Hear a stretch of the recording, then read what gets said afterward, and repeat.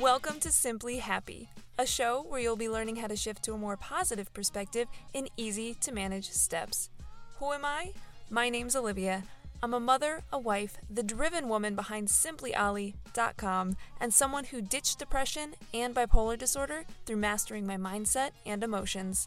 So let's chat about some tips that have helped transform my life, because life doesn't need to look perfect to be happy.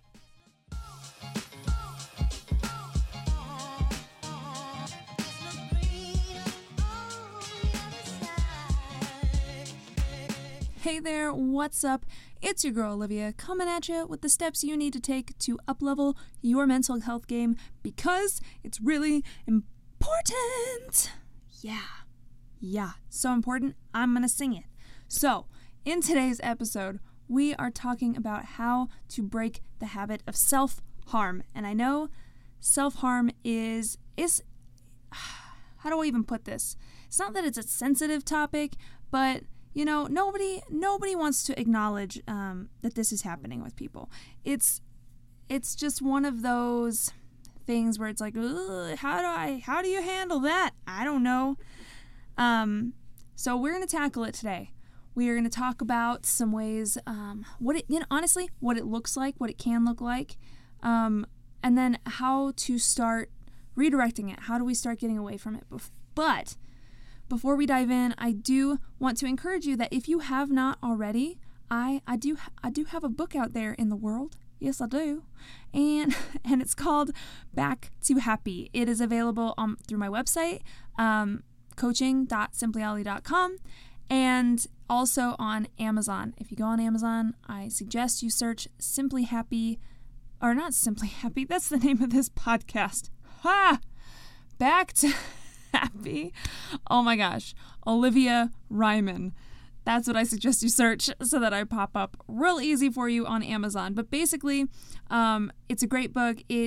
I walk you through the four quintessential things to get you on the track back to happy. And there's places in it for you to write. It's very actionable. It's about, I don't even know, how many pages is it? Like 100 something?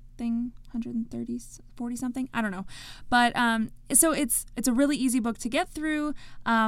First chapter, which is perfect for what we're talking about in this episode, but the first chapter is all about self-love, and then talk about gratitude and all of the things. I'm just gonna let you go check it out.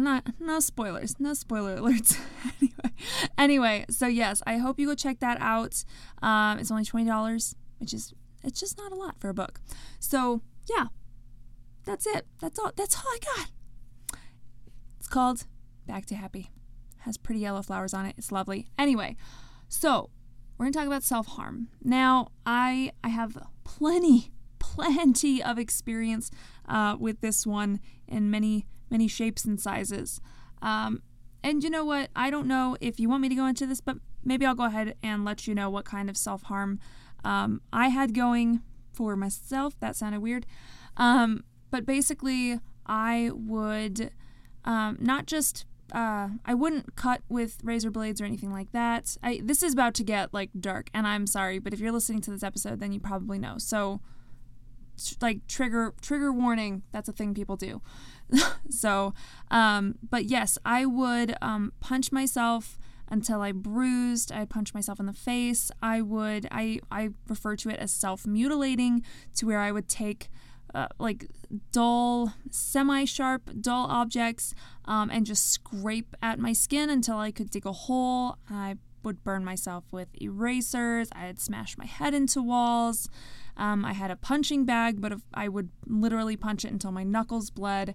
So that's why I want to talk about the different forms that self-harm can come in, because it isn't always the standard, razor blade and cutting your wrists type self-harm. That's what we've all come to know as the symbol of self-harm, but it comes in so many different forms. So one of the first is I 100% count not only any kind of physical harm, like I said, punching, hitting, cutting, mutilating, whatever, that kind of stuff, but also mental abuse. And that is self-harm in my book, straight up. That is self-harm. When you're sitting there talking down to yourself and beating yourself up, that is a form of self-harm because you are intentionally going out of your way to bring yourself down, to make yourself hurt. So that 100% counts for me. Staying around people that are mentally abusive. Now, this is not in regards to situations that are very dangerous and hard for people to get out of, because I understand that those situations exist. And no light on that. Anyway, I'm not talking about that, but I'm talking about, willingly staying with people who are treating you poorly, who are maybe even physically abusing you, but really are mentally abusive, like the last relationship I was in. That was a form of self-harm without me even realizing it. I would put myself down, but I allowed somebody else to put me down in order to just make me feel lesser than. Another one would be food. Excessively eating food or trying to control the way you behave with food. That is self-harm in my book. You can really... I don't have personal experience with it, well, except for, sugar and trying to alter my moods with sugar and alcohol and things like that. But you can force that stuff upon yourself in so many ways. So that counts. And the last one for me to point out is exercise. Exercise is a huge form of self-harm that people do not necessarily realize. Like I said, I would punch my punching bag as a form, like I was given a punching bag to release my anger, my aggression, my frustration, and I was actually using it as a form of self-harm because I would punch it so much, and I would do like a swiping punch to where it would just rub all the skin off my knuckles and make me bleed. Even if I wrapped my hands, I would go at it until my knuckles bled. And people that overdo exercise, it ends up being a form of punishment for yourself, which is something we will go into. Actually, let's go ahead and go into it. And that's understanding your root for self-harm, because there are different reasons that people would self-harm. Some are, so needing to feel is one. To have control over something, because when you're dealing with the bad, when you're dealing with bipolar, anxiety, or depression, you feel helpless. You feel out of control. And so you being able to hurt yourself is totally a form of control that you can get behind. And especially you pair that with needing to feel something. You're getting to control that. And then the other one would be punishing yourself, which is what I used to do a lot. And what you see people fall into with punishing yourself is that it's such a vicious cycle, because you might feel depressed. Right? Let's just go with depression. You might be feeling depressed. And so you're like, why can't you get out of this? Why can't you be better than this? Why are you stuck in this? Why are you crying all the time? And so you then self-harm as a form of punishment. And then you feel this overwhelming guilt and frustration because you're like, great, good job. You just freaking tore your skin open or whatever. You just self-harmed. How weak are you that that's what you have to do? And then you go back to that negative mindset, and then you self-harm again. It's a really sucky, vicious cycle, because you feel like you have to punish yourself for having done something bad. So the key to moving forward really is understanding your root for self-harm, because that is most likely going to alter the type of alternative that you use. Somebody that needs to feel could do other things in order to feel. I heard somebody say, instead of cutting, they would wash their arms, which that can be a little nerve-wracking because you don't somebody said that they would end up scrubbing their arms too hard, but eventually it eased off. So you have to understand kind of like, are you trying to feel, are you trying to have control over something, or are you trying to punish yourself? Because that will really determine what alternative may work best for you. And also how to, reframe the way you think, especially when it comes to that moment where you want to self-harm. And then the other thing, as with everything that I talk about, you have to make a choice. And you hear me say this all the time. You have to make a choice to say, all right, I am going to make a valiant effort to not self-harm anymore. Like, you have to make that decision, because if you go, oh, well, I'd like to not self-harm, but I still really enjoy it, and so, you're not going to make progress with it. Straight up, I'm being honest with you. You are not going to make progress with it if that is the mentality you come at it with. Like, you need to make a choice that you want to be better than self-harm. You want to enforce those alternatives, and you want to move past that phase of your life. That is a decision you need to make, and if you don't, then I wish you the best. It's going to be hard for a bit until you can make that decision. So here are some alternatives I'm going to give you. Once you recognize your root for self-harm, and I highly encourage, get creative, because once you've recognized that root, you can then ask yourself, like, okay, what are some other things? And do this obviously not when you're in that moment, but when you're out of it. But ask yourself, what are some other ways I can choose to generate feeling, like actually have that sensation without hurting myself? How can I, what is something I could have control over? Like maybe, I don't know, I'm not even gonna right now, but like you can ask yourself, what are some things you could have control over, something on a small scale that could help replace that? And when it comes to punishing yourself, here's the thing with that one, you're going to have to let that go. You do not need to be punished. You need to be nurtured. Okay? You're feeling poorly. You're thinking poorly. You need to give yourself love. I mean, as with any of these, but with the punishing especially, you do not need to be punished for the way you've been feeling and the fact that that is just a habit your body enacts, okay? You don't need to punish yourself for that. You need to show yourself love in those instances. Big time. Okay, because that is what's lacking. So in that situation, I would switch from the mentality of you're so worthless, this is what you deserve, being no, I deserve love and I can give that love to myself. So that is a bigger shift to make, I think, because it's not a matter of just a redirect, but you have to switch your mentality behind it. You have to switch thinking that you deserve to be punished to you deserve to be shown love, and you can do that for yourself. So here are some of the alternatives. So first one, self-love, like I just said. And this comes in so many different forms, especially depending on, what you want, words, what kind of things evoke love in you, and not to encourage binge shopping or anything, but is it buying yourself a little something nice? Is it, and with anything, moderation, do not take anything to an extreme, please.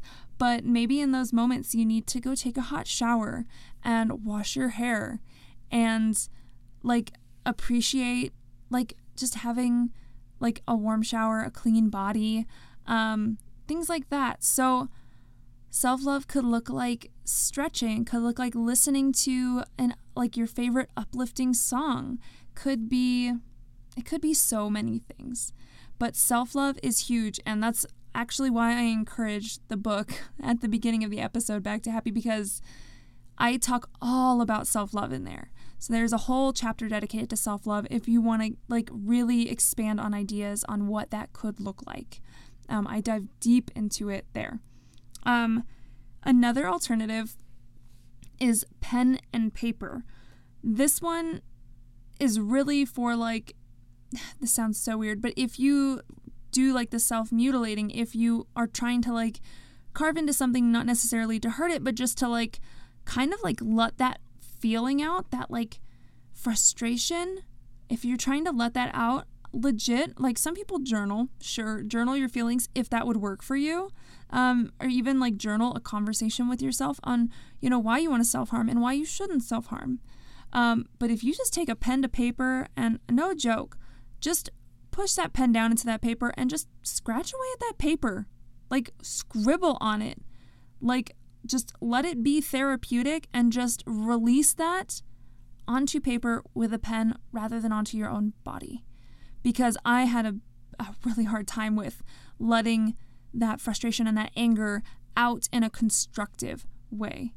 And I was given the horrible advice, and it wasn't horrible advice, I guess, but nope, I'm going to take it back. It wasn't great advice. I had a therapist tell me, because I was scratching away at my wrists. I was mutilating my wrists. And she was like, oh, wear a ponytail on your wrist. And whenever you feel the need to self-harm, she's like, snap it on your wrist. Here's the problem with that. You are still enacting pain. You're still allowing yourself to self-harm on a minimal level. And that I disagree with wholeheartedly. And I talk about this when it comes to reaching goals, like say you have a diet or something. I'm not all about cheat days. I'm not about that life because you're basically rewarding yourself with something of the same caliber as what you're trying to get rid of. Did that even make sense? But you are rewarding yourself with a thing you are trying to get rid of. That is going to set you up for failure 100% every time. And so what I would do is I would start doing those little snaps, and then I would just get like frustrated, and I would just pull that ponytail out as far as I could and snap it. Y'all, I had welts going from my wrist to my inner elbow. Like my arm was just full up swollen. So that would be my number one suggestion is do not use a milder form of self-harm to get rid of self-harm. Makes no sense. Don't do that. Another alternative is deep breathing. If you have never listened to a meditation or a hypnosis session, I encourage you start because I love both. And they help train you to get into this calmer state of being and learn how to deep breathe in a really constructive way. But because sometimes when you're in that moment, you could be really upset, you could be crying, you could be hyperventilating. I get it, it's hard to deep breathe. My mama, bless her heart, used to, whenever I was having problems, she'd be like, just breathe. And I'd be like, I can't breathe. And I never understood the benefits of deep breathing, and I think maybe if somebody had explained it to me, I might have actually taken that course of action. But just listen to me right now.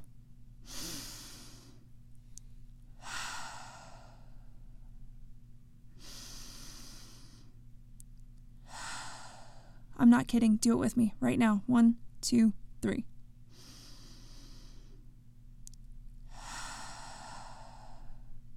Deep breathing gives you energy, calms your mind, and focuses you.